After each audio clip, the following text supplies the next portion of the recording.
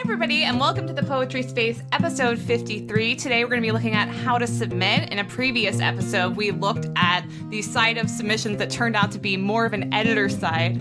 And so we're going to be looking at more of the poet side in this particular space. So how are you doing today, Timothy Green? Well, I'm doing great, Katie Dozier. Thank you for saying my full name. Yeah, glad to be sitting right next to you. We can share our coffees now, and it's no problem. We and can. Sharing a microphone, too. We can, and we're hoping for really increased audio over the X-Space edition that we were doing before. The audio was kind of driving me crazy, so hopefully it's driving everyone less crazy right now. Yeah, hopefully. And so is that the only reason we switched off of Twitter? It is not the only reason. You know, we had a lot of guests that were not on Twitter/X and couldn't deal with it. The technical aspects of it were a little bit challenging over the new format, too. So there were a lot of people that we asked that couldn't do it because of that format. And so we thought in this format, they'll be more able to join. And we still are soliciting questions before the space because I do want to keep it with the community feel, of course, very much. Yeah, I mean, the interactive roundtable thing is what I love about doing the Poetry Space, because I get to learn a whole bunch of stuff in the process of doing it that I wouldn't have thought of otherwise, so it's really fun for me. Yeah, well, I definitely learn a ton. It's basically just I do this so I can learn and appreciate it. People don't realize that yet, but that's what we're doing. So I picked your opening poem for today. Yeah, you're forcing me to read this. Hopefully it's good. This is Difference by Mark Doty. Difference. The jellyfish float in the bay shallows like schools of clouds, a dozen identical. Is it right to call them creatures, these elaborate sacks of nothing? All they seem is shape and shifting, and though a whole troop of undulant cousins go back about their business within a single wave span, every one does something unlike. This one a balloon open on both ends, but swollen to its full expanse. This one a breathing heart. This a pulsing flower. This one a rolled condom, or a plastic purse swallowing itself. That one a Tiffany shade. This one a troubled parasol. This submarine opera's all subterfuge and disguise. Its plot a fabulous tangle of hiding and recognition. Nothing but trope. Nothing but something forming itself into figures, then refiguring, sheer ectoplasm recognizable only as the stuff of metaphor. What can words do but link what we know to what we don't, and so form a shape which shrinks or swells, configures or collapses, blooms, even as it is described into some unlikely marine chiffon, a gown for Isadora. Nothing but style. What binds one shape to another also sets them apart. But what's lovelier than the shape-shifting transparence of like and as, clear, undulant words? We look at alien grace, unfettered by any determined form. We say balloon, flower, heart, condom, opera, lampshade, parasol, ballet. Hear how the mouth, so full of longing for the world, changes its shape. Yeah, so once again, that was Difference by Mark Doty, a poem that Katie picked. And so why did you pick that poem, Katie? I was trying to think, as we were reading, I was trying to figure out what that has to do with submitting. Well, to me, I mean, it's an Ars Poetica, but it also, to me, speaks of the weird shape of our individual poems and then trying to find a home for these odd beings that are our poetry. And so that's what I was thinking about, and how, you know, you want a different home for a lampshade than a jellyfish, perhaps, too. So that's what I was thinking about in terms of how to submit. Well, that makes a lot of sense. I mean, it is, you know, you have to submit poems targeted to places that might enjoy them, or else you're wasting your time in a way. Also, I just like jellyfish references, so there was that, too. That was part of it. So, Tim, what are your current thoughts on, you know, submitting from the poet's perspective? I don't really have a whole bunch. I think I've sent about 5 or 6 submissions in the last 15 years, maybe. Mostly because I tell you to. A couple times you tell me to, and they're always to like the New Yorker or the Sun, and I just get rejected. And so, well, getting rejected from the New Yorker is impressive. My submission's been out for over 2 years, so that'll be a celebration when that is impressive. Hear from them. But I mean, for me, I definitely submit a bit more. Sometimes I think that I'm too picky. I also think one of my problems is that as an editor, I love receiving personal cover notes that really, you know, form a connection perhaps with a poet. And I spend too long on my cover letters, so that's kind of a problem for me. I think most of the places I'm sending them to don't even read them because, you know, they're very high volume places. And so I end up spending 20 minutes that probably would have been better spent editing or writing part of a new poem. So I have that issue, but I do like submitting, and that's also, of course, how I first met you, as I submitted poems. So I can't really argue with that also. That is true. Lots of good things come from submissions, so... They do, besides just the poem. I mean, also, too, I use cover letters as a way for the two people that read them to introduce them to the concept of NFT poetry, too, which also I did for you. So that worked, too, given all my tricks in the first 2 minutes of this space. But I'm really excited for everybody that's joining us today. So these spaces at the table, as I'm calling it, are going to be, first we have Bethany Jarmul. She's a widely published poet. She teaches successful workshops literally on how to submit, which makes her the perfect guest. So we're really happy that she's able to join us today. We have Brian O'Sullivan, who's a professor of English at St. Mary's College of Maryland. He's also a reader for Chestnut Review. And we have Joe Barca, probably the oldest member of the Poetry Space family besides the two of us. He's maybe the most positive poet in poetry. He's the author of Unraveling Sunlight, and he's a peer reviewer for Whale Road Review. We have Tom Barlow, who kindly was the one who suggested that we cover this side of submitting from looking at episode 47 of the Poetry Space, where he told us we should look more at the poet side. And he's very interesting because he writes across many different genres, everything from poetry to Forbes he's written for. And then last but not least, we have Jeannine Hall Gailey. She's the author of many books of poetry, most recently Flair Corona. She was featured on episode number 166 of the Rattlecast, which I love that episode. And she's also the author of PR for Poets, which makes her a perfect fit, I would say, for today's space. So Jeannine, how are you doing today? I'm doing great. How about you guys? We're great. It's fun to be sitting by each other instead of in a separate room. we saw I know, that is nice. Rooms, yeah, we did. So, Jeannine, maybe you can help me out because I don't submit many poems.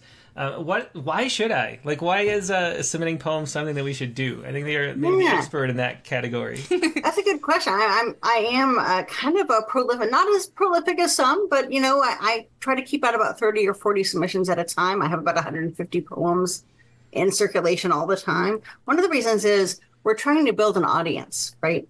So it's not just that we want to get published at a certain magazine or we want to get paid for our poetry, which would be great, but also that we're trying to connect with a certain audience. So I have journals that I like that don't pay that I will send to over and over again because I feel like they're really great journals for the kind of person that's going to like my kind of work.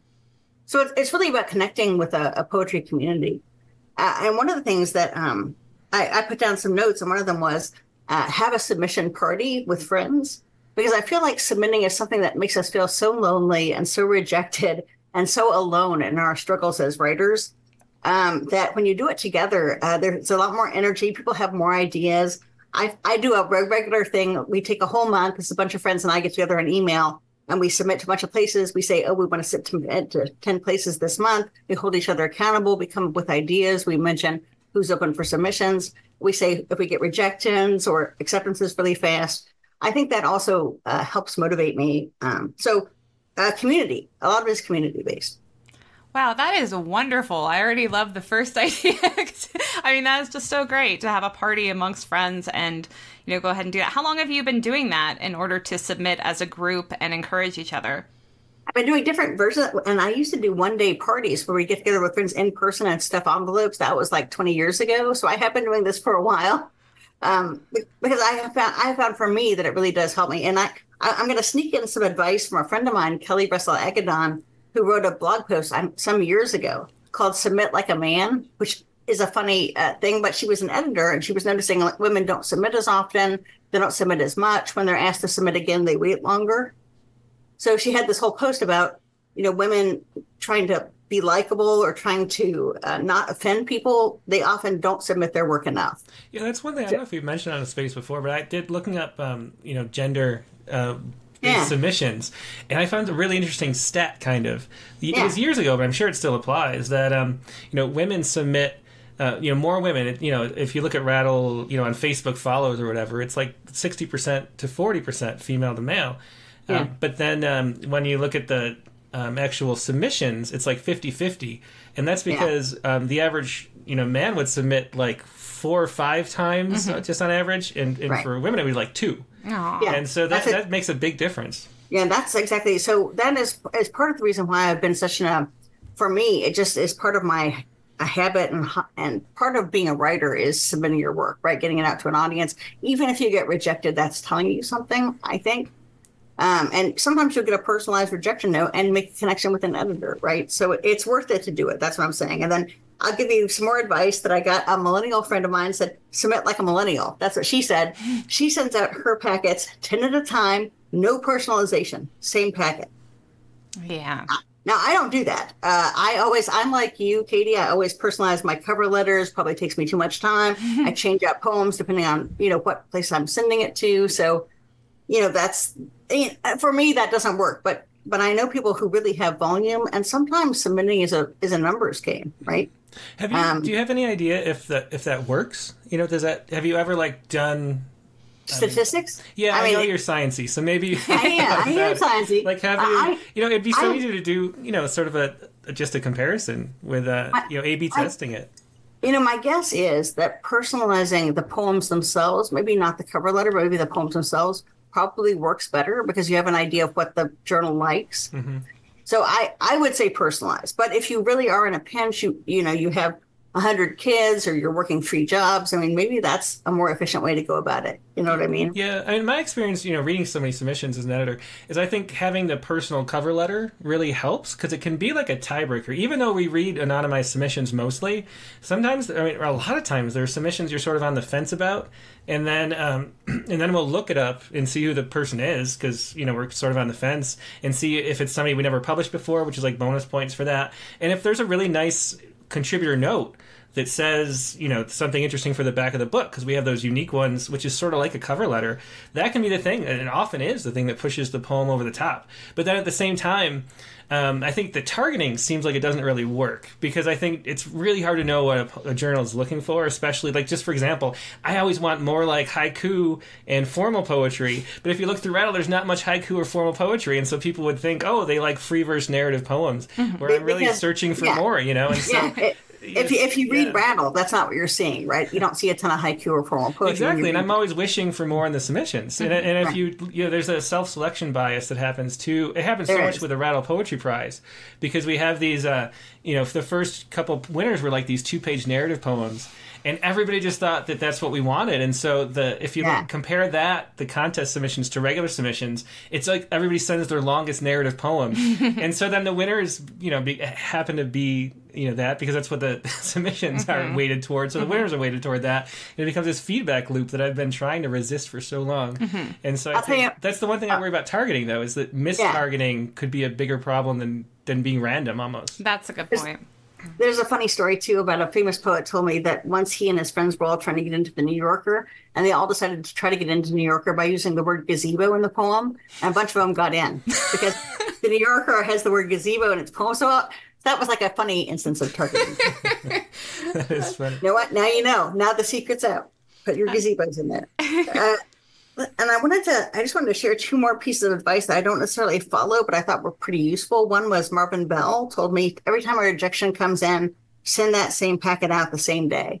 Otherwise, you'll agonize over it and revise it, fuss with it. That does happen to me. I mean, I can overthink the submission. Mm-hmm. So that's kind of good advice. The other was Patty Ann Rogers. This was a few years ago. She said, only submit to paying journals. And now that's going to limit your market because there's not that many paying journals. So for me, the idea of getting my poetry out there to more people and to connect with the audience, it's not exactly right advice for me, I think. But it's something to think about because especially when you're spending $100, $200 a year on submission fees, which a lot of us are, and we don't have a lot of money because we're poets, something to think about. Maybe that's a good segue to talk to more people because that's an interesting decision about where to send things. To me, I think my priority would be, if I did submit more often, is just audience, who has the most readers? Because the whole point, like you said to start with, Jeannine, is to build an audience. So I, look at web traffic stats and, how many people are following them on social media and how active they are in social media. Right. I like that poems are online, too, because they're... they're permanent, more permanent than print for sure, because of the nature of literary magazines. So those are the things that I would personally think about. But maybe we can talk more about who considers what important. Yeah, those are just interesting. I find it interesting. People give me advice, and I pass it on. But I'm like, I don't know if that's exactly the right advice for me. But it was interesting advice, right? And then The other thing I think you asked about keeping track of submissions, I keep track with an Excel spreadsheet. A lot of people do Google Docs these days. And I have a personal pet peeve, which is a journal says it's open in January, but it closes 4 minutes into January 1st. Yeah, that is frustrating. Yeah, I will never ever subscribe to a journal that does that. Mm-hmm. Yeah. It's just, People should know the reason why is because your submittable. I know, submittable. Yeah, your submittable program or package or whatever has a certain number of unpaid submissions, and so they cap it at a certain thing, and then we had to pay a ton to get virtually unlimited. Yeah, that's the most important thing. But like when Paris Review does it, you're like, Paris Review has the money, right? Yeah, that's and true. it closes in 3 minutes. Yeah, it's ridiculous. Yeah, it is. Pet peeve. All right, now I'm done. Well, thank you so much, Jeannine. That was fascinating. I love all your stories as well. And I would love to let's talk to Bethany Jarmul. Having taught workshops on this very subject, I'm sure that she has a lot to say. So how are you doing today, Bethany? And thanks so much for being part of the Poetry Space today. I'm doing great, and thank you so much for inviting me. I have so many thoughts. I'm not sure where to start. Let me start with why we submit.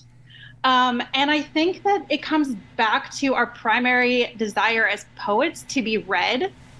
And so we want to be read. And I think that is part of the reason why we submit is we want people to read our work.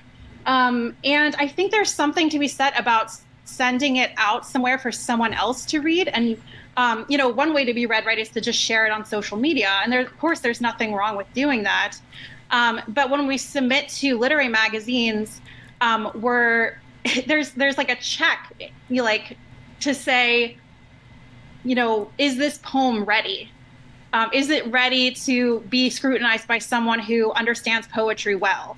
And I think in the sending, that's when the poem finally gets finalized and kind of gets that last round of edits to say, yes, this poem is ready to be sent out. And so it's kind of like putting it in its Sunday best to make it look the best it can before you send it out. So I think it's important to do to have that practice of submitting. That's a really great point, Bethany. And, I share a lot of my poems on social media in part because, for many reasons that I have to do largely with critiques of the publishing process. But I hadn't really thought about putting the poem in its Sunday best. And it is a true point. When I then take a poem that I've already shared on social media and I'm going to submit it somewhere, I do try to gussy it up a little bit. So that's an excellent point. Yes. And I am one of those poets that I see the submissions as a numbers game. So I submit a high number of submissions. I generally use the same cover letter for all of them. I will only usually, change that if I know the editor personally. Then I'll, obviously want to make it personal. And then I also send the same packet to a lot of places. But it's not like I just blindly send that packet, right? I'm also going to tweak for places as well. So it's kind of a process of both. But I think when it comes to our strategies for submitting, it really depends on your goals. And also where the poet is in their journey. And so I've actually identified 6 different strategies that I go through in my workshop, and I'd be happy to share those quickly. I know I don't want to take up all the time, but there's 6 different strategies that I see depending on the goals of the poet and also where they are in their journey, if they're just starting out versus if they've been writing for years and submitting for years. So if it's okay, Katie, I'd love to just quickly go through those. Well, I'm glad you'd love to go through them because I'd love to hear them. So thank you. Awesome. Okay, so the first strategy I call the bottom-up strategy, and this is great for newer poets or people who are new to submitting. And with this one, you want to target the more friendlier magazines, the ones that are easier to get into first. And the idea with this one is kind of like a snowball effect. So when you get that first acceptance, it's such like a high emotionally that you want to get the next one and the next one. And so by quickly getting those acceptances by some friendlier publications, then you can kind of like work on your craft. And then as you feel stronger as a poet, to start to submit to some higher tier magazines. And so kind of work from the bottom and then go up from there. So that's the bottom up strategy. The next one is what I call top down or like prestige focused. So obviously this would be for people who really just want to get into the most prestigious literary magazines. They want to be, read widely and, get into the Paris Review. And so obviously with this one, you start at the top, and as you get rejections, you work your way down. The next one would be money focused. So there definitely are poets out there who are only submitting to places that pay, and they start with the ones that pay the most, and then they work their way down. And I think that comes down to what your individual values are as a poet. So for me, that's not a value that I have of only submitting my work to places that pay, but I think that's a perfectly acceptable value to have. And that's something that we have to decide as poets, what are our values and what are we looking for? So that's the first three. The fourth strategy is best fit. And these are usually poets who are looking for the perfect home for their work. So they don't necessarily care if it's the most prestigious or if it's the easiest to get into or if it pays the most, but just they want to find the perfect home that they think is the perfect fit for them. And usually with this strategy, of course, you have to do a lot of research, and you're going to spend a lot of time reading and researching and trying to find the perfect place. But by doing that research, you're going to increase your chances of getting that acceptance and hopefully get fewer rejections in the process because you've done the research up front. So then the fifth one is play favorites. And this is basically just because as we go as poets and we submit and we get accepted certain places and we read these journals, we just develop favorites. We develop relationships with editors that we like, or certain poetry journals that we really admire for whatever reason. Or perhaps, certain poets just have a specific thing they're looking for, like a really well done website, or they really want it to be someone who's active on Twitter because they're active on Twitter.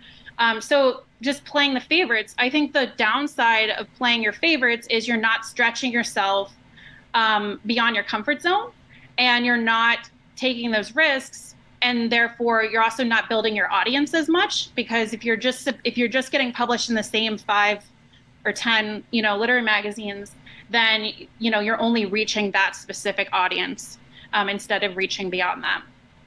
And then the sixth one is what I call go with your gut. And I think this is where most poets end up in the end. And this is really just using a combination of those other 5 strategies, depending on how you feel about the work.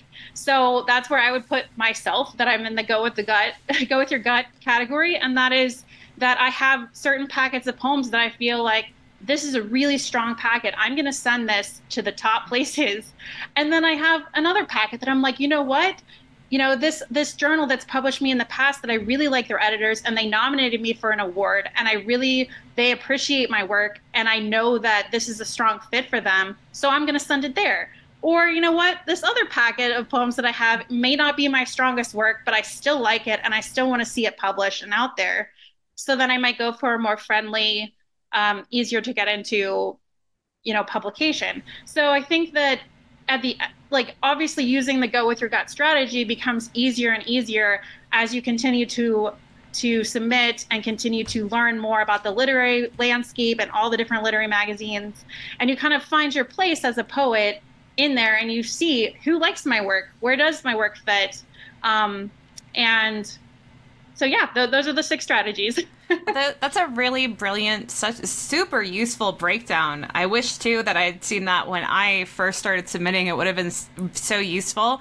My own strategy, before I'd been published as a poet, was to look for what I thought mathematically were my best chances. So I fell upon Rattle, as I also wanted, I thought if I could, and the off chance I can just get right into a prestigious journal, this would really help my chances a lot. So it was the top-down approach, I believe, Bethany, that you listed in your 6 different types. And, also a mathematical approach, because my decision was I was going to submit 3 poems every week to Rattle's Poet Responds series until I got published. And I figured, I did the math. Actually, it's kind of hilarious. I did the math of, if I was, slightly better than average, when I could expect to be published. And then I didn't have to do the math anymore, because the next day I got the acceptance. What was the math, actually? That might be useful now. Do you remember? I think it was, I don't know, because I'm trying to remember exactly what it was, but I mean, I was planning on submitting, I was trying to average, I was guessing, because I couldn't ask you at the time, obviously, how many poems you were getting every week, and I thought maybe an average of like 250. And then also, my plan was further that if I thought it was a slow news week, I was going to submit 5. And I was going to focus on the weird French stories, because I noticed that while, you do a great job covering the traditional news stories, I thought there was more likelihood if I wrote on something weird, which is exactly what I did when I wrote a poem about the recession. So you didn't have any economics poems floating around. Well, it's always interesting as an editor when someone completely games you perfectly. Yeah, I gamed you. I gamed the system, follow my system. Well, it certainly worked out for you, Katie, so I'm glad. Yeah, that's true. That's hard to argue with, Bethany. That was really fascinating. I was hoping, too, that now we could hear from others about their specific submission strategy. So Tom Barlow sent me his and what he looks for in journals. So this is sort of, I guess, Bethany, and going with your having a connection to journals and specific reasons for wanting to be in them and having higher criteria, which I guess it's fair to say is maybe slightly more of an advanced strategy. It's less likely. Is it fair to say, Bethany, that a poet just starting out that hasn't been published would take that kind of approach, like a personal connection to wanting to be in specific journals? Yeah, that's definitely, I would say, more intermediate to advanced. Right. Yeah. And I guess along with those types, too, it is, where I fall within those types has definitely evolved and changed over the years. And I guess that's what's so great about you having broken it down into those two, is that it's really nice to be able to say, this is actually my approach. And then once you know your approach, you can be way more focused, I would say. Yeah, absolutely. And to realize that it's not a one size fits all, and that it really should, go with your goals. So whatever your goals are as a poet, then your strategy should follow from that. Yeah, definitely. I agree. So let's see. So Tom Barlow, he emailed me this great list of different qualities that he's looking for in journals. And one of the ones that I liked is a journal in which he feels like he has a shot. Because it is demoralizing sometimes to send to these, I mean, we all know it's a long shot as we send, particularly to places that solicit most, if not all, of the poems, which is a massive integrity issue I have with places where I wish it could just be known if they solicit. I think it's unfair to accept submissions and then not actually go through the slush in a timely basis. But anyway, I'm on my tangent when everybody wants to hear from Tom Barlow. So how are you doing today, Tom? I'm doing fine, Katie. Great. Good to hear from you. Yeah, thanks so much for suggesting that we cover the poet's side, since we only managed half of it in our initial in episode 47. So thank you. So I was curious if you'd go into a little bit about what you look for in journals that you're considering submitting to. Oh, I'd be happy to.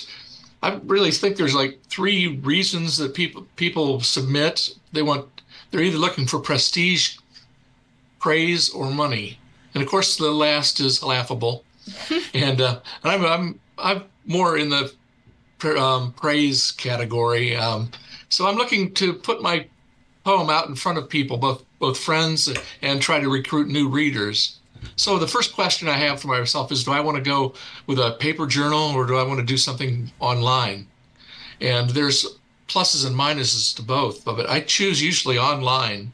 The paper journals have much more prestige. They're the New Yorkers, they're the Rattle magazines, they're the Paris reviews. And if you're a grad student hoping to maybe take your career into keep teaching in college, you want prestige. You want to be able to put that on your curriculum vitae. Me, I want my best friends to be able to access my poetry. I don't want them to have to buy a journal to get one poem. So I usually choose online. And then when I choose that journal, there's some criteria I use to break it down. I want my poem to be attractively presented. Sometimes they'll put a piece of artwork with it. They'll choose the right font. They'll honor my line breaks. And I definitely don't send them to any magazines that ran advertising on the side of those. Yeah. I want a journal that has a name that I'm not afraid to tell my mother. And unfortunately, there are some out there that I won't mention. I want them to be searchable on Duotrope and Chill Subs, so that I can draw as many readers as possible. I want them to have reasonable submission policies. I want them to allow sim subs, for example. I don't usually send to those who charge Although occasionally I'll like a journal so much, or I'll take pity on them so much that I'll throw $3 their way. Um, I like that Tim's and Rattle allows you to record your poem so that someone can listen to you read it, so it's read exactly the way you portrayed it, and I really like that. And I like journals, as you said, that have a shot forward, like not the New Yorker. I like them to be prompt, if possible, and not the New Yorker's 2 years, but more like One Art's 2 hours. I don't want them to sell my name to marketers. I don't want them to don't want them to hound me with marketing afterwards. And I like a journal that gets involved in social media and tries to push the poetry out to new markets. For example, One Art does some of that. Is active on Twitter. I know Tim and Rattle is very active and proactive in trying to spread the religion of poetry wide and far. Yeah, that's a really great list. And I agree too. One Art is interesting also because I believe Mark Danowski's official stance is that you can submit simultaneously, but he prefers if they're not. And that's a great example, even though I submit very few places that don't allow simultaneous submissions, because he does reply so quickly. I think that is a different thing and totally acceptable by my account. Right. Yeah. I certainly agree. And also, the other thing that your list makes me think about is just, the concept of curation over publication. What we're looking for is something that curates our work thoughtfully, and I personally care about that way more than any monetary reward, though, of course, the whole goal is that, at least for me, that eventually poets really are making a living just being poets, because I think we deserve that as artists, but we're not quite there yet, I would say, on the whole. But I've stopped recently. I thought about, there's some journals that, of course, I'm not going to name because that would be nasty and unnecessary, but that are prestigious journals, but their website is awful. And I've just realized, I don't want people to have to scroll all the way down to a thing where I can't even link directly to my poem. It has to offer curation advantages over just me putting it on Twitter, is kind of how I feel about that now. I do very much so. And one thing I've been curious about too is honoring line breaks when everybody's reading their poems on the phone. That's tricky. Yeah, that's a good thing to think about, because with Rattle I have special code. I have to do every single line wrapped in a div tag that has hanging indents, so they fit on the phone nicely. And I know Poetry Foundation picked that up eventually, which was nice. Mm-hmm. And but so a journal that does that is really nice too, because so many people, I think it's like half people who browse poetry on the internet are using their phones nowadays, and so poems fit differently on a phone than on a page, and it's an important thing to keep track of. They do, and that, for me, even, I think has changed the shape of the poems that I write, in part with trying, it's really unusual I have long line poems, because also I don't like thinking about somebody having to lose their place in the line, but it's naturally suited my voice, so I guess I'm lucky in that regard too. But I think that's a really thoughtful list, Tom. Let me ask a question for anybody who maybe wants to answer, but what about one of Tom's things on his list was avoiding things that have unreasonable submission policies. What do you think about just ignoring submission policies when they're unreasonable? Is that something that anybody would do? Maybe, Bethany, who coaches in that, do you follow the guidelines no matter what? And because I tell people sometimes, back when simultaneous submissions was rare and people wanted exclusive looks at poems, I used to tell people just ignore that because I thought it was ridiculous. It is ridiculous. And if there's rules that are sort of unethical or can you just ignore them? Yeah. It's like a people's veto. So I think I generally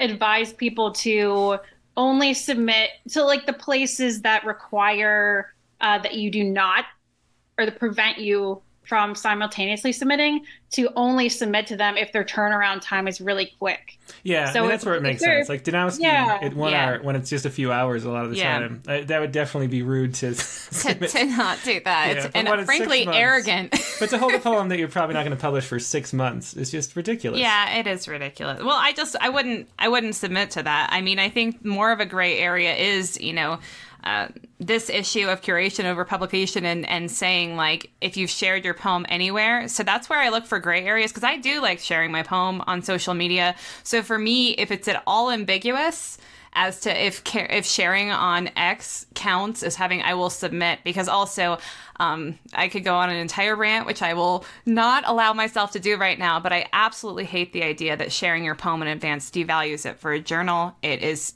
discouraging people from sharing their poems, and I go so far as to say that it's, it's just really bad for poetry, and I disagree with it on a moral grounds. So yeah, definitely. I mean, that's where I was going, actually. So that's where you're going, and I had to run there before you because I feel like way too adamantly about that one thing. I mean, if they say, you don't share on social media, but you shared it, but then you delete it before. But then you delete it. No comment. No comment, people. No comment. So maybe that's why my only submissions have been rejected. For the last. Well, let's see. Jeannine Hall Gailey has her hand up on this subject, so let's hear from Jeannine again. Sorry, I got to unmute there.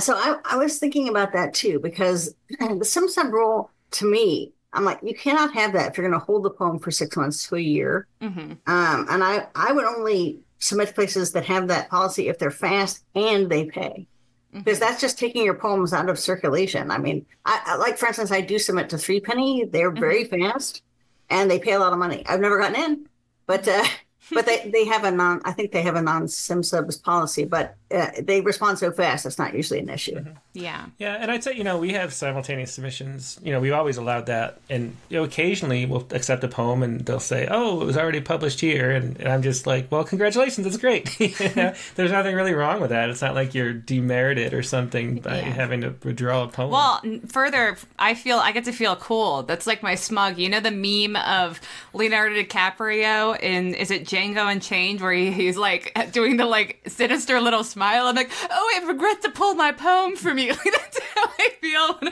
I'm like at my absolute cockiest when I do that, which is absolutely ridiculous to admit.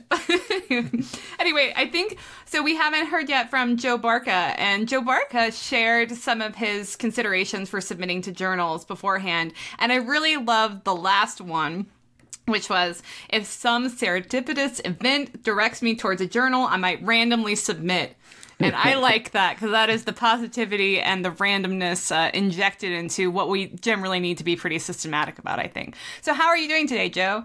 Doing great. Yeah, I thought I'd just share a couple of random thoughts and then the things that I look at when I decide to make a submission or consider. So first of all, just a few numbers. So in 2023, I was determined to get my work out there, and I submitted 88 submissions and got 10 acceptances. So I was quite proud of that, but that also means I got 78 rejections. So that was a little disheartening. So this year I've actually vowed to basically split that in half. I'm going to try to submit half as much and maybe get 5 accepted and just save some that I value or treasure for a future book. So just how my approach is shifting over time, Katie.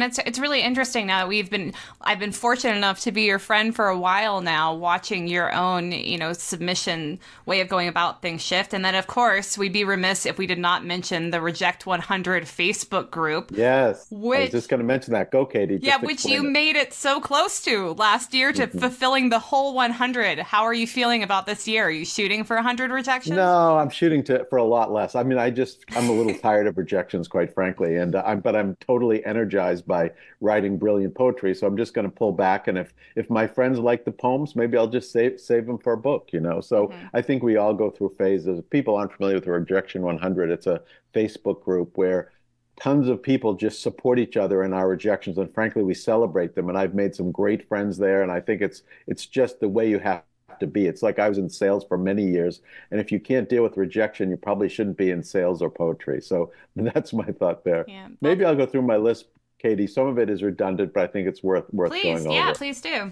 So the first thing I want to do is, do I have a fair chance of having my poem accepted? Katie and Tim, you'll love this. I actually do grades where I put journals in categories like single A, like baseball, single A, double A, triple A, and the big leagues. And so I categorize them in those groups. And, eventually I hope to make it to the big leagues. But if I get to triple A, I'm pretty thrilled. And I do, just so people know, friends for years encouraged me to subscribe to Duotrope, which I think costs me $5 a month, and the best investment of my life as a poet. I refer to it all the time when I'm doing submissions. They have all sorts of great statistics, so I think that's been an invaluable tool for me. I don't submit anywhere almost unless it's simultaneous submissions, just because of what everyone's discussed. Do they reply within 3 months. If not, it's got to be someplace pretty special because I don't really want to wait a year or two or three. I too was submitted to New Yorker back in 1983, Katie, and I hope to hear very soon. Also, do I get a positive vibe about the editor? I'll read the profiles of the editors and just see if I feel like my work would be a good fit. Do I like the website? Is it a piece of crap or is it really something that's sterling? Do I think my poems would fit well there? Some of my friends say, read their poems, read what they publish, and it might be a good indicator for you. Do they charge for submissions? I used to pay like a fair amount. Now I basically don't unless it's something exceptional. I mean, I don't mind not making poetry and money, but I'm not a big fan of losing a lot of money. So I don't really submit much if there's like a $3 or $5 fee. Like with everything, there's exceptions. Also, have I received a positive rejection in the past from a journal? That might encourage me to submit some more in the future, although I've received a few of them, and then I got another positive rejection, so maybe they're just very positive with their rejection. I'll keep you posted on that one, too. Has a friend suggested that journal might be a good fit for me? So this is part of my serendipitous approach in 2024. I'm just doing things a little more randomly, try to make it more fun for me, and reduce the number of rejections and maybe celebrate the few and special acceptances that I get. So that's it, Katie and Tim and everybody. Well, that's really interesting. It makes me think, too, of when I got a personalized rejection early on from Frontier. And I take any amount of encouragement way too seriously. So I did something that I would not have done today, to be honest. And I wrote back and I was like, oh, I'm so glad, you like that one poem. Is there, and I actually asked for advice, on something they would do differently. And I forget who the editor was at the time, but they said that basically I was using too many asides and introductory phrases because basically I read every single Billy Collins book and attempted to put my voice into his, which is not a match. But then I took that and I reworked my poems totally, really dove deeply into the craft, and then I submitted much better poems in like 3 days, and then I got an acceptance. As a result, that probably if I hadn't gotten the rejection, who knows if I would have just made it through the slush that way. So. Yeah. No, absolutely, and I think I can mention other journals if it's positive. And so I think Katie, I got a customized rejection from Only Poems. I think a number of us know and like that journal and the editor. So that was a really quote unquote encouraging rejection. It really motivated me to sort of keep pushing the limit. So sometimes, and I know, Katie, you spend a lot of time, maybe too much time on customized rejections, but if it inspires one poet to take it to the next level, sometimes it's a pretty special thing. I do spend too much time on it, but I also really love it. And I just, when people are looking for encouragement too, even I send some rejections that aren't about the quality of the poem even, but I really want to encourage people, and I want it to be a personal process on both sides. And that takes, I think, on the poet's side, I think it's totally fine to take the numbers approach, and there's so much validity in that. And frankly, I should be doing more of that kind of a thing. But at the same time, you are a lot less likely to get a personalized rejection from that kind of submission, I think. Sure. Absolutely. But one person who I have admittedly sent a personalized rejection to that we have not spoken to yet is Brian O'Sullivan, who I remember to my first month when I was serving, I guess is the verb, as the prompt poem editor for Rattle, and I sent out the personalized rejection, and then Brian wrote me back and said it meant a lot to him that I had, and then I felt like, oh, I did something right, because the truth is I hate rejecting people, and it was really difficult for me. So anyway, that is a long intro for one of my favorite poets. Brian, how are you doing today? I'm doing great. I'm doing even better after I heard that. And yeah, you were an excellent rejector. I've gotten more than one rejection from you, but I enjoy them. They're very supportive, and I appreciate them. And I appreciate everything I'm hearing today. And there's so much that I agree with and want to respond to, so that I'm glad I get to go last. One of the things that I was thinking of is that of that list of 6 strategies, that great list that Bethany had, I think in the 3 years that I've been submitting, I've only been submitting for 3 years, I think I've done all of those strategies at different points, going back and forth between them, which probably means I really have no strategy at all. But, I remember the first submission that I sent, I was more targeted than I usually am, because I had this poem that was kind of about loss and about memory, and I was aspiring in a really modest way to, in futile way, to do something like Elizabeth Bishop does in One Art. So I just heard about this journal of one art, and I wrote to Mark and said it would mean so much to get this in your journal, because I think it would give it a whole different level of meaning. And he seemed to really appreciate that. Aww. So that was like one of the only times that I sent, and he published it too. It was one of the only times that I sent a cover letter that was that sort of specific as to why I wanted to publish in that journal. And it makes me want to do that again on the rare occasions that I have a super specific reason. I'm always afraid that if I do it just in a general way, it's going to seem insincere. It might be a little bit.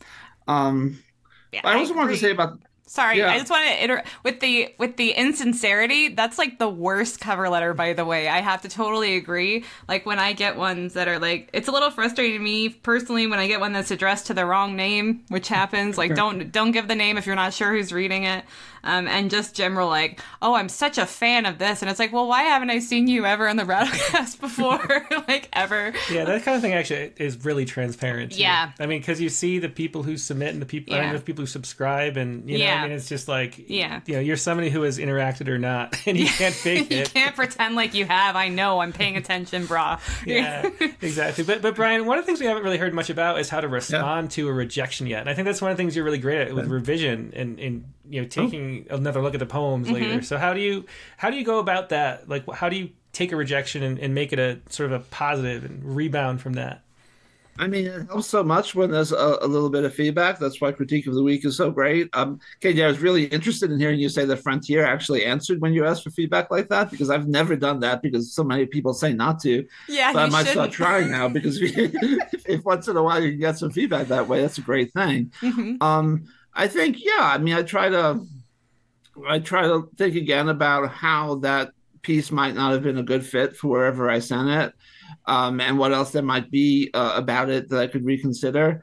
But a lot of times I take some time before I do that. I kind of often try to cheer myself up by sending out another submission right after getting a rejection. It might be that I choose to submit other things, right? Not the thing that I just got rejected, because I may want to revisit that.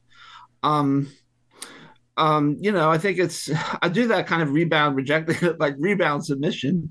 And I think, a lot of times when I do that, I so to speak, lower my sights and think that I'm submitting to a less selective journal. That doesn't usually work out that well for me. Like, I think I'm estimating, my likelihood of getting selected, and then I get rejected by less prestigious places.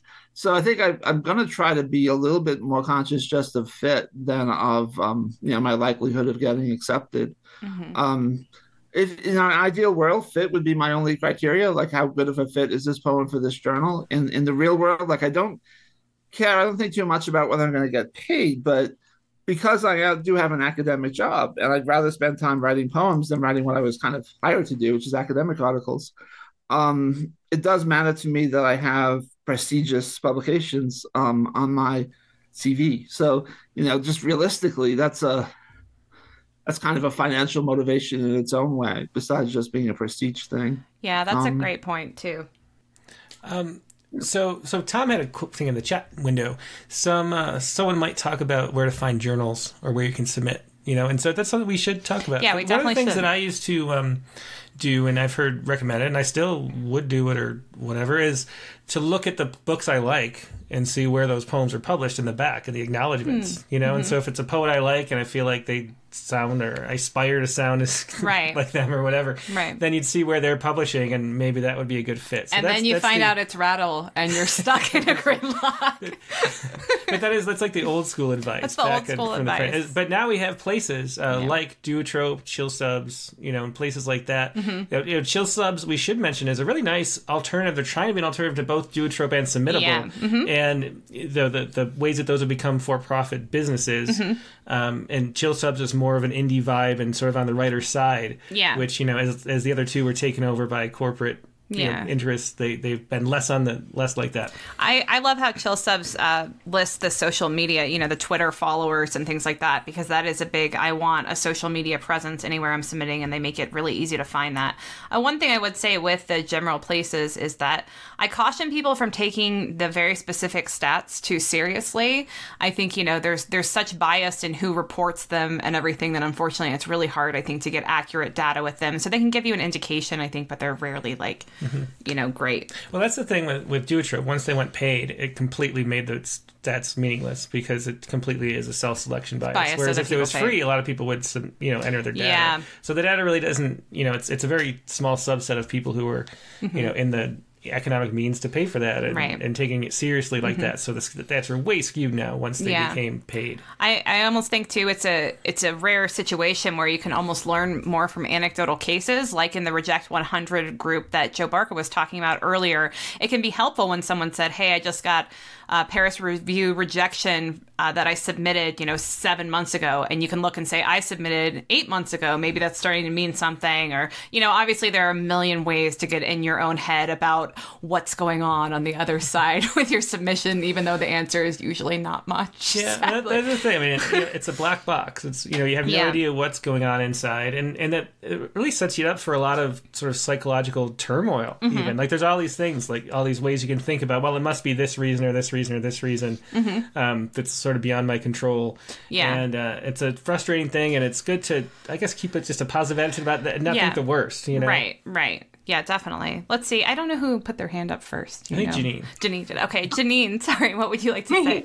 I just wanted to say a couple of things. There are newsletters. I know Two Sylvia's Press does one. Erica Dreyfuss does one, the practicing writer. They both have newsletters you can sign up for that list great, recent opportunities that you probably wouldn't hear of otherwise. The other thing is who said the thing about doing stuff like with a spontaneous air? That's a great thing. Go for 5 minutes on Twitter, look for calls for submission. 5 minutes on Instagram, look for calls for submission. Sometimes the right poem for the right place ends up that way. So 5 minutes on social media looking for calls for submission is a great thing. And asking your friend, of course, the submission party, again, a great place to get ideas. Yeah, so. I don't need an excuse to have another party, so I'm all about that. That is such a great idea. I love it. Let's see. Joe Barca, the author of this serendipitous decision to submit. What would you like to say? Maybe that'll be my claim to fame. But I know Duotrope is faulty or flawed, but still I found a lot of helpful information there. I do want to mention, like if you're submitting somewhere, they'll say, people have submitted to these other 20 journals, or they've been accepted at these other 20 journals. So you can sort of get grouping. So, and I agree with Tim, they're flawed statistically, but sometimes flawed statistics are better than none at all. At least it points you in a direction or gives you an idea what to do. So anyway, I just wanted to mention the fact that you can see other similar journals that people submitted to or where they were accepted. That's kind of like on Netflix after the movie finishes and they try to push you into the next one. That's a good point. And it is true. I mean, it is a good indication. I just feel, when I look at those, I'm concerned that people are taking them verbatim, which of course, Joe, you're not. But if anybody out there is, just keep in mind the bias that goes into those. Absolutely, yeah. Definitely. I think Tom has his hand up now. No, it's because I know Katie has pointed out that this isn't always accurate, but there's a wiki called the Rejection Wiki, which is fascinating because they list the rejections that people get, and if they're tiered rejections, you can sometimes find out whether you're getting the brush off or the try again or the you're really close type of rejections. So those are fun. Yeah, that's a good point. And also my time to come clean and say that I am so I want to believe every rejection is personalized because I see the good in everybody too much. So the other day I tweeted what turned out to be a totally standard rejection from American Poetry Review. But guess what? Already resubmitted. So I look forward to the next rejection. Good job. All right. Well, I think that too. So we had a couple of questions that were submitted in advance of the topic, and I want to go ahead now to encourage listeners in the future to please share your questions in advance. I know that, with the new format, there's not the ability to ask questions right in the moment live, but I think that everybody coming up with their questions in advance leads to the ability to have better questions and better answers. So hopefully one of our lovely panelists has a great answer to these questions. So we're going to go ahead first, and whoever wants to put their hand up and answer that, it's totally great. So this is Clayton Clark asked, I'm just going to read it even though it says my name, which is slightly awkward, but I'll just say, hi, Katie. With the exception of Rattle, I wonder how many journals actually do blind readings. As a latecomer to poetry, I rarely, if ever, submit. Rather do so when asked because I'm just happy writing and sharing, but have heard blind often has one eye open. Just curious. I don't know. Tim, you might be the most qualified to answer this Well, one. I think it's pretty rare. I already mentioned for Rattle, it's sort of we read the poems blind, and then sometimes open one eye to see. Not for the contest, though. No, yeah. So that's what I'm getting to. So for both the contests, they're completely anonymized, and it's really hard to actually do. It takes a lot of work. I've seen it. It's a lot of numbers. Yeah. Like everybody gets a number, and you have to like delete because so many people, even though you say you don't want to see it in their file, they include their name and address. Even with me, where it doesn't matter. So everybody included that. You take off the. You take off the address and then print it out that way and throw it to the bottom of the pile so you don't remember which one it is. It's actually really hard to keep blind. To anonymize. Yeah. You can there's ways through Submittable. You can make it so certain editors can't see, but still people throw their stuff in the documents, and it's really annoying too. And so I find it, it's probably pretty rare. I bet that, and so for Rattle, like we, read everything before we make a decision. And if we're on the fence, I look at the cover note, and then if that's interesting, that can lead one way. And then if I'm still starting to decide between two poems, I look at the name and see if we've published them before, and throw it to the person who seems like they'd appreciate it more. Well, I should probably clarify too that I'm in the unique position where, as prompt series editor, I don't read blind, and in a large part that is because we want to encourage people to share their poems on the prompt lines of the Rattlecast. And so, if I somehow was committed to only seeing being blind, then I couldn't, participate in that, which would stink. So I'm as objective as possible, and the reality is I like to be friends with everybody, and I just pick the best poem, whatever the best poem is. And I do know the feeling too. I mean, everybody, there's this way that you move up the rankings of publication based on where you've been published. We already mentioned this, the top down and the bottom up approach. And the way the fact that works just shows how much non-blindness is going into everything.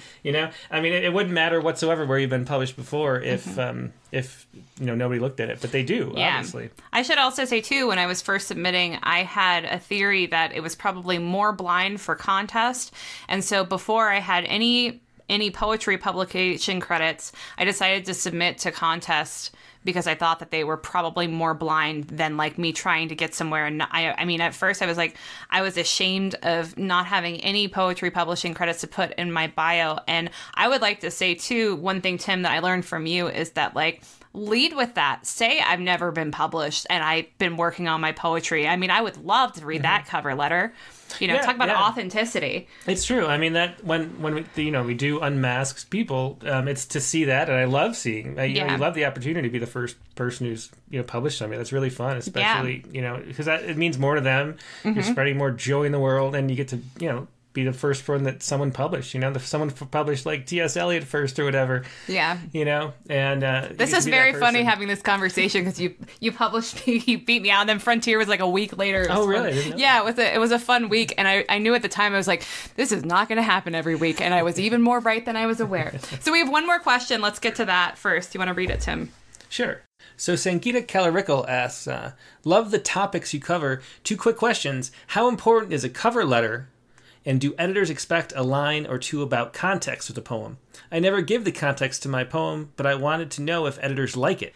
So I guess, should I answer that from my perspective too? Sure, this is more of an editor question. Yeah, that is true. It is, yeah. But yeah, so I think my advice would be to keep the letter short. You don't want to like go on because then it's like, TLDR. It's work to read at that point if it's a few paragraphs. But if it's short notes on things, 2 little paragraphs that are short, I think that they can only add, personality, and any kind of clarification about what the poems are about if it might be obscure. I think it's a good idea. They can't really hurt, and it probably doesn't always help, but sometimes it might, so you might as well do a little bit like that. Yeah. I'd say. Bethany has a comment about that, though. Yeah, great.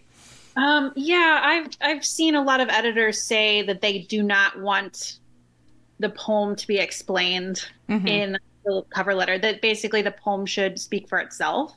So I think in general, I would advise people not to give that unless there's a strong reason to do so. But in general, we don't want to like explain the poem. We want the poem to speak for itself. Yeah, that's a good point. I wouldn't say like, this poem, go into any detail about it. Yeah. But I think thinking about from terms of a marketing perspective, like your book has a blurb on the back. Yeah. That'll say what the book's kind of about. And I think that might give an access point a little more engagement, even if it's not conscious, even if they might say they might not want it, I think it still might be beneficial, actually. Yeah, well, for me personally, I mean, I realize the submissions I'm reading are very specific to people writing prompts, that Tim and I come up with.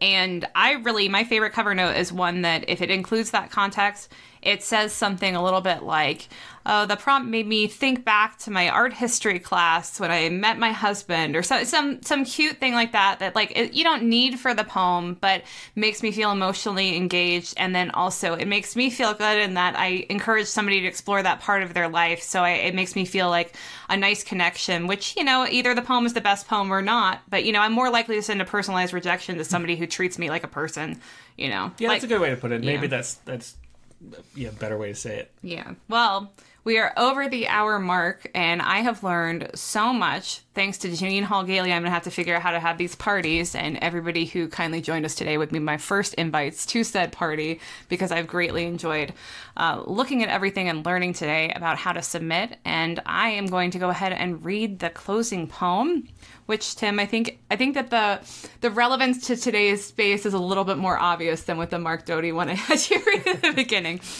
This is by Vicky Hearn, and it's The Archer. The sudden thunk of landing, the arrow made and the mark of the center lifted and loosened his skin. And so he stood, hearing it like many thrusting breasts driven to the ground. He abandoned the long flight of arrows and the slow parabolas bows dream for the swifter song beyond flesh. Song of moments, the earth turned its molten balance. He stood, hearing it again, the precise shudder the arrow sought and returned to, flaming. So I hope that today's The Poetry Space results in many flaming arrows making contact with exactly the journal that best suits their poems. And I really want to thank everyone for joining us. Jeannine Hall Gailey, Bethany Jarmul, Joe Barca, Tom Barlow, Brian O'Sullivan. It was really wonderful and I learned so much. Thank you so much. Wait, Katie, before we go, what's next week's episode? Oh, are you trying to pretend like we're not re-recording this little part because we forgot, because we need to revise the ending, which we can do now given the new format? Oh, very nice. Good segue there. It's almost like this was intentional. Almost, but it was not. But not quite. Next week, we are going to be talking about, for episode 54, revision and editing, which I think is going to make for a cool exploration of the topic. I know, Tim, you're not super into the idea of revising poems. No, I don't really do that. No, all right. I like revising, and I would say I like editing as much as I like writing the poem itself, which is kind of weird. Wow, okay, well, I'm looking forward to that next week on the Poetry Space. Great, thanks.